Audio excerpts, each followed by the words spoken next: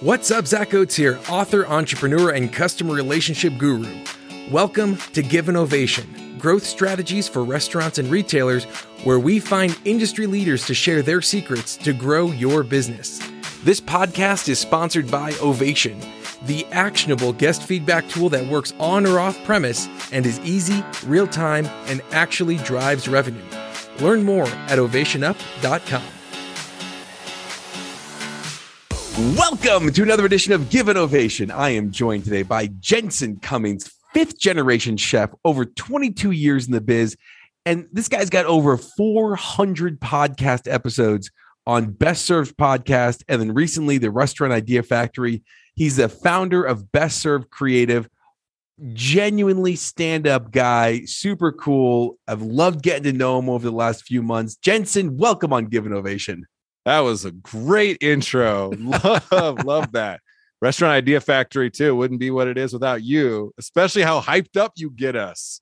Dude, I love it, man. I love the concept. I love the idea. Love what you're doing. Actually, why don't we talk about that for a second? Let's talk about, I'd love to dive into what you're doing at Best Served Creative, but also let's talk a little bit about Restaurant Idea Factory. This is a cool concept. How'd it come about? What is it?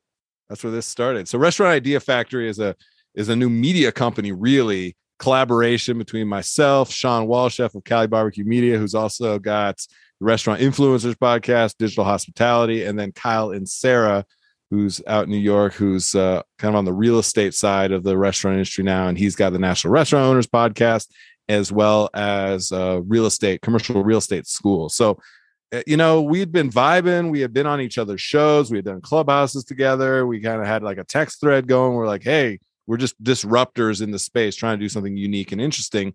And I think it was Kyle who said, hey, have you seen the BFFs show, Dave Portnoy's show? I was like, yeah, I think I've seen a clip or two. I was like, what are you getting at? He's like, well, it's just kind of a show where the three of them just kind of talk about what's happening, read headlines, and get into kind of what the zeitgeist of the moment is. It's like, we could do that for restaurants. There's nobody doing that, right? There's lots of us talking heads out here being like, here's what's wrong. Here's the solutions. Here's these stories of chefs and people across the industry, but nobody's really reading the headlines. And so we kind of thought, is this an opportunity for us to become the media center? Do we become the nightly news? And that was kind of the impetus of it. It's like, we said, yes, instantly. It was like a text. We were all like, yep. Why haven't we been doing that for the last 2 years that we've been connected? And so that was really where it started. Awesome. Well, I love it. I think you guys are just crushing it. Awesome podcast. Everyone should listen to. And talk to me about Best Served Creative. What is Best Served Creative, and why did you start that?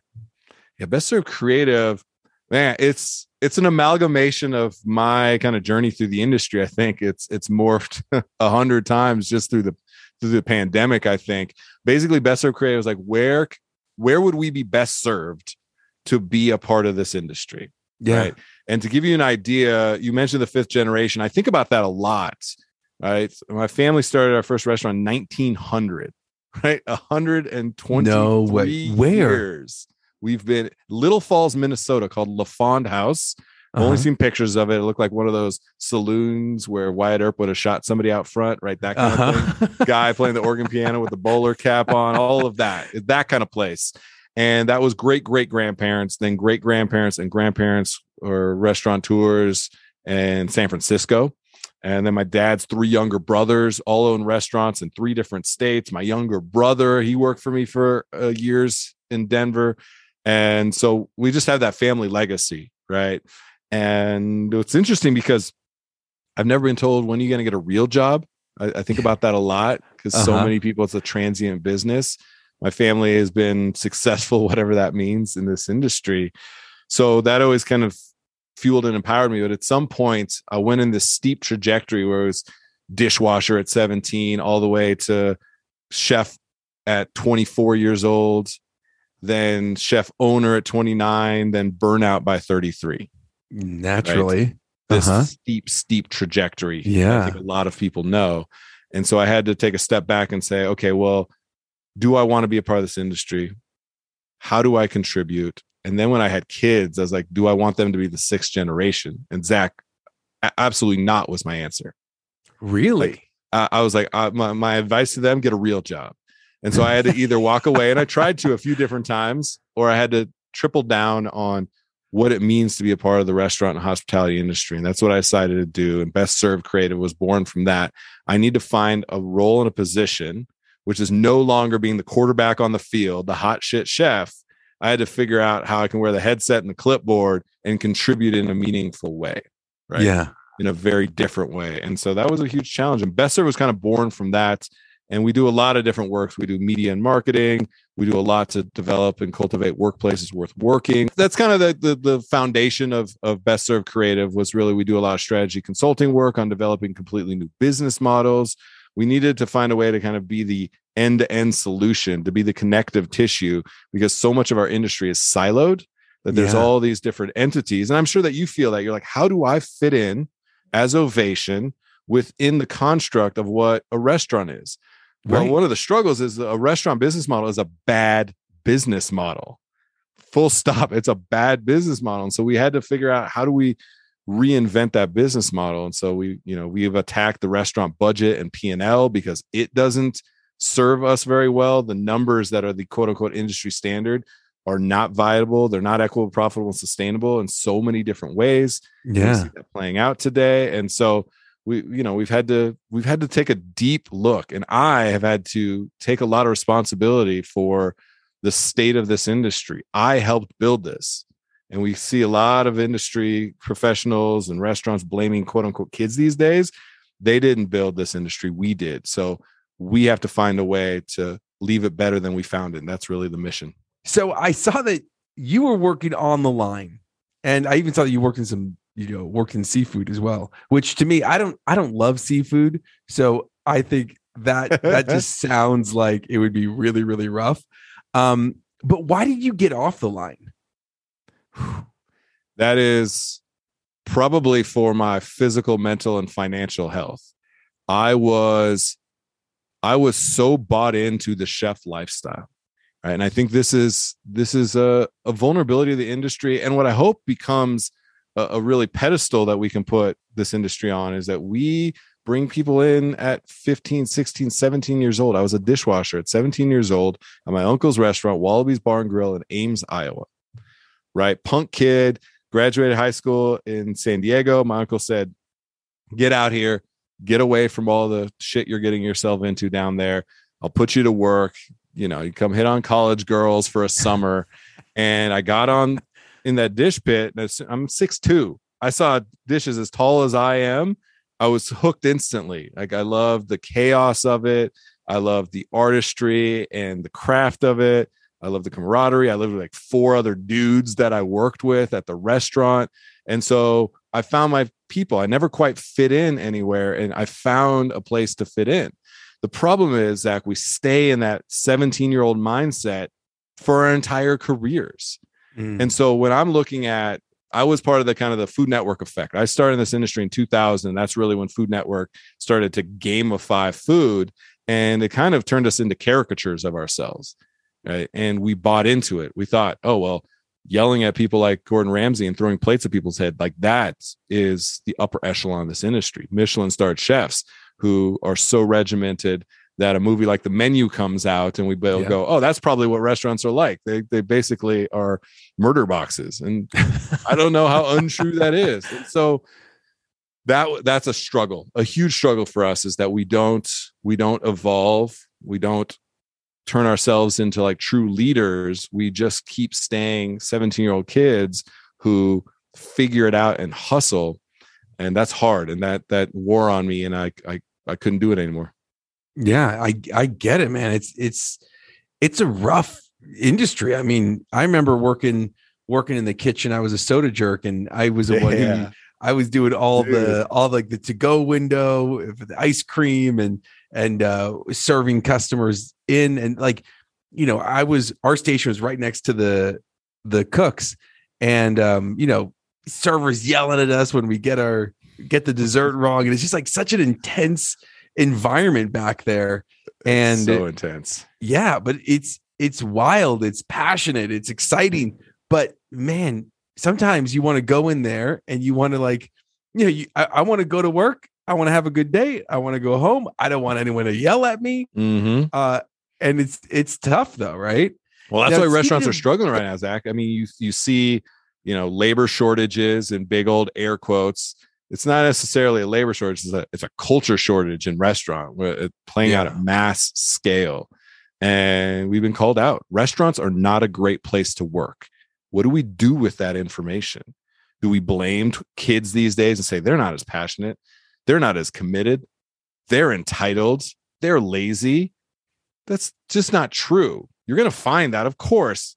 There are people my age that are lazy. There's people, boomers that are lazy. Like you can't categorize people like that. We're not giving them a reason to work here.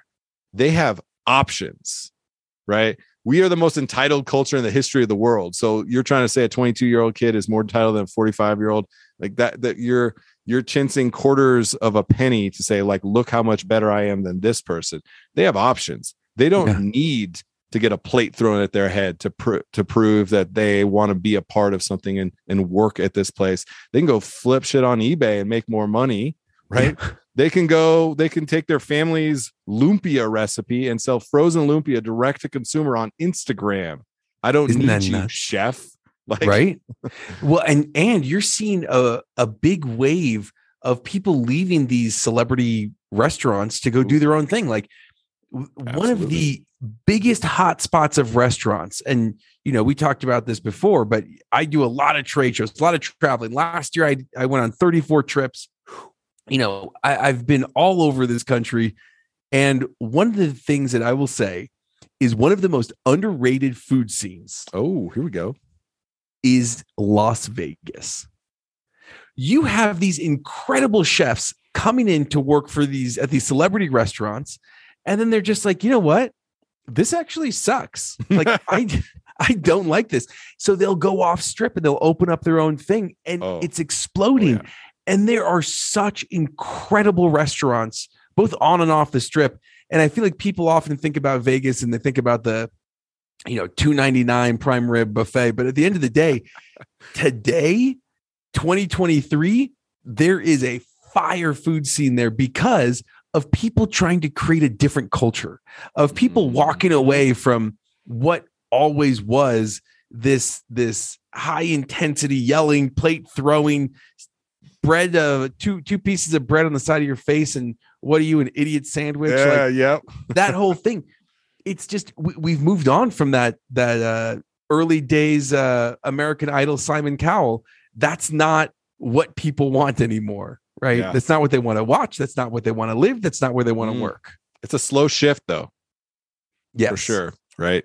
Yeah. Vegas is interesting. I think of Keith Lee out there who's doing the food reviews and like highlighting a lot of just really small independent restaurants.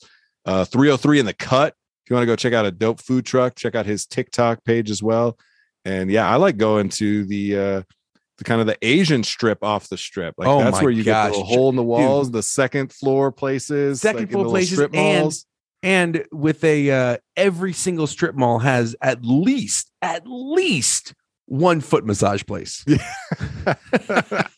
Absolutely. Because you walk around one casino, it's like you took a trip around an entire city. Right. You're like, that's just 2 casinos down. You're like, that's like a hour and a half walk. You take for granted how big those places are. I know. Look, when I go to Vegas, I'll also go. One of the best meals I ever had was my 30th birthday surprise. Flew out to Vegas with my wife Betsy, and we went and sat at the counter at L'Atelier, Joel Robuchon's restaurant. It was brilliant meal. So I love that. Like I love the swagger and the high end, and going to a Jose Andres place or something like that, and then get me the hell off the strip. I'm with you. Yeah. And there's some really good stuff off the strip. So anyway, especially in like, Chinatown, man, there's some really, really good food there. So anyway, we could talk about food wrecks all day. But let's talk about guest experience. What do you think is the most important aspect of guest experience nowadays, Jensen? Great guest experience comes from great employee experience. This is a huge mindset shift. The internal guest, right? Amen. We just had on Bob Anderson, and this is like from the Great Greek UFG. He was talking exactly about this. Love it. Preach it, Jensen. Yeah, that's what we need to flip. right? The customer comes first. The customer is always right. Those are fallacies, absolute fallacies that we've bought into for so long. You can't say no to the guest. That doesn't mean you always have to say yes. We have to build a culture internally. And because we have been a part of so many great moments, memorable moments, people's first date, people's anniversary, people's birthdays, somehow we feel like through osmosis, we absorb all the feels from those experiences. The reality is we leave it all on the field. There's no hospitality left for ourselves.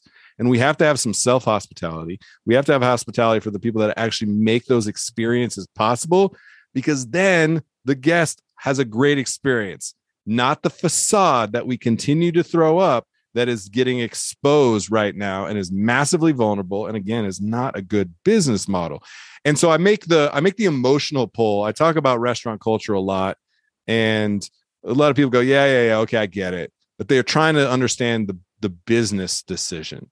And so one of the things that I talk about with them, Zach, is we've restructured that operating budget, that P&L, as I mentioned. And one of the things that we did is we have regrouped a lot of the line items so that we can be like, what are all the ways we're investing in our people? And what's the upside potential? What's the ROI on that? Because we look at direct labor as our number one cost. I look at it as our number one investment opportunity.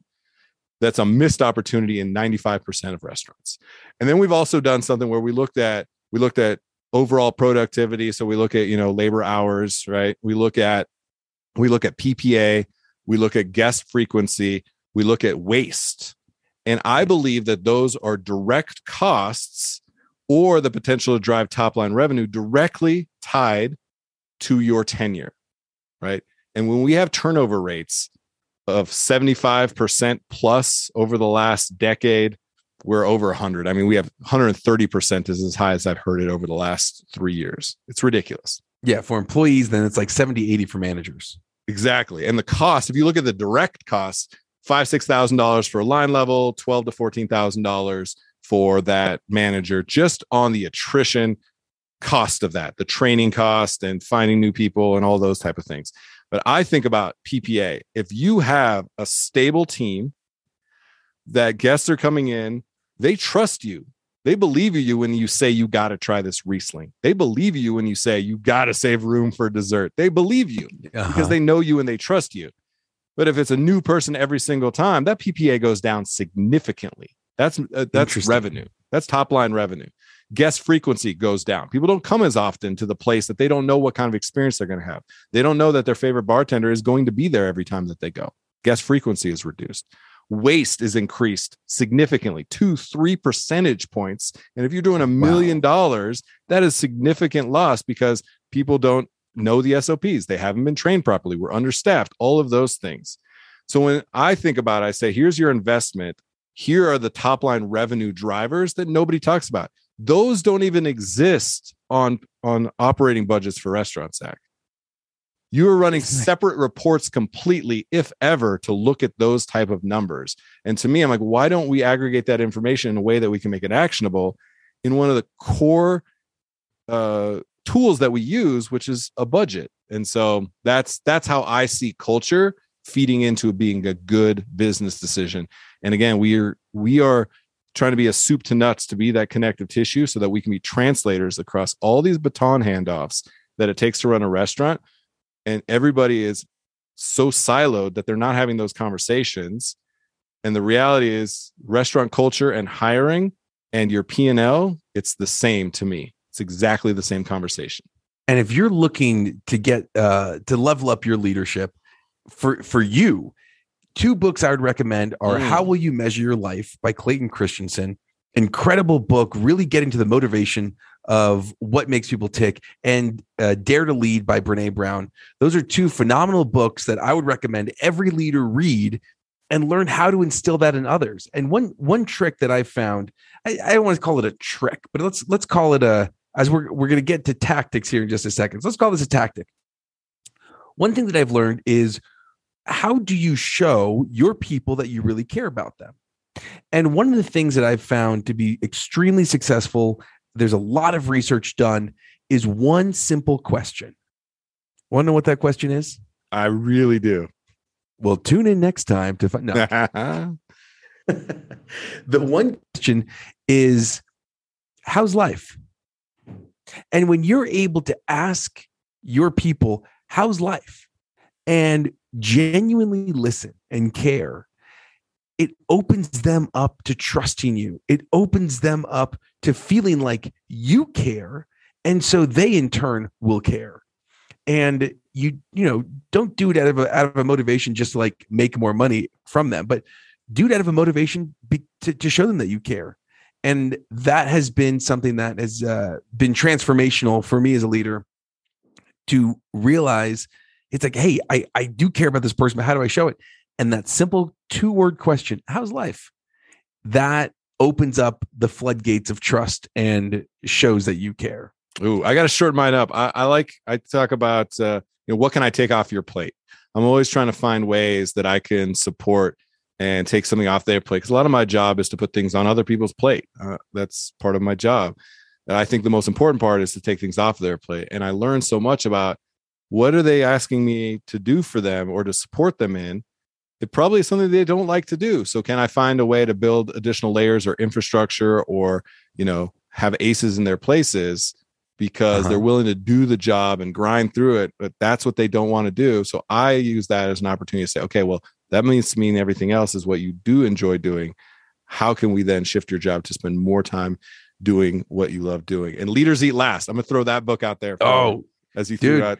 Yes, I love that one. And shoot, man, if we're throwing out books still, let's go right along your thing of what can I take off your plate. There's a great book called Essentialism by Greg McKeown, and awesome book all about how do you systematically take things off of your plate and other people's plates. Anyway, we could talk books and strategies all day. I want to talk tactics real quick. Okay. What's a tactic that you have seen successful lately? Tactic for guest experience. Yeah. Yeah. All about that guest experience. Guest experience presented by Ovation. Real quick, if you're not watching Restaurant Idea Factory for everything I'm putting out there, you need to for what Zach's putting out there. He has a segment on the show every single week called Guest Experience, right?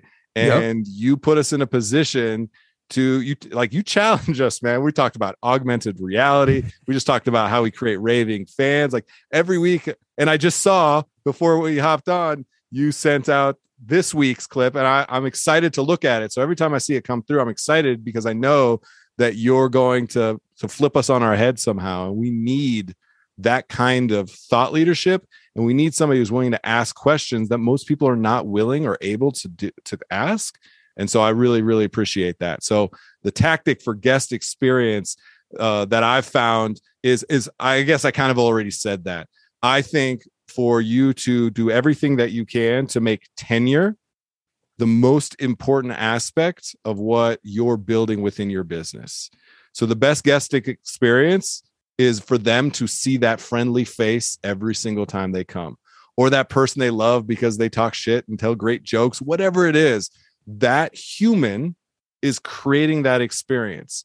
The more often that human creates that experience, the better that experience is for the guest. The more money they spend, the more often they come back. That's the Holy Trinity. That's what you're looking for in a restaurant. That's the tactic. Tenure has to be number one. And you need to put people in a position to be able to create that guest experience because that's what they're looking for. If you want to go to the McDonald's that's fully automated and that's the experience you want, amazing. People won't be a part of that.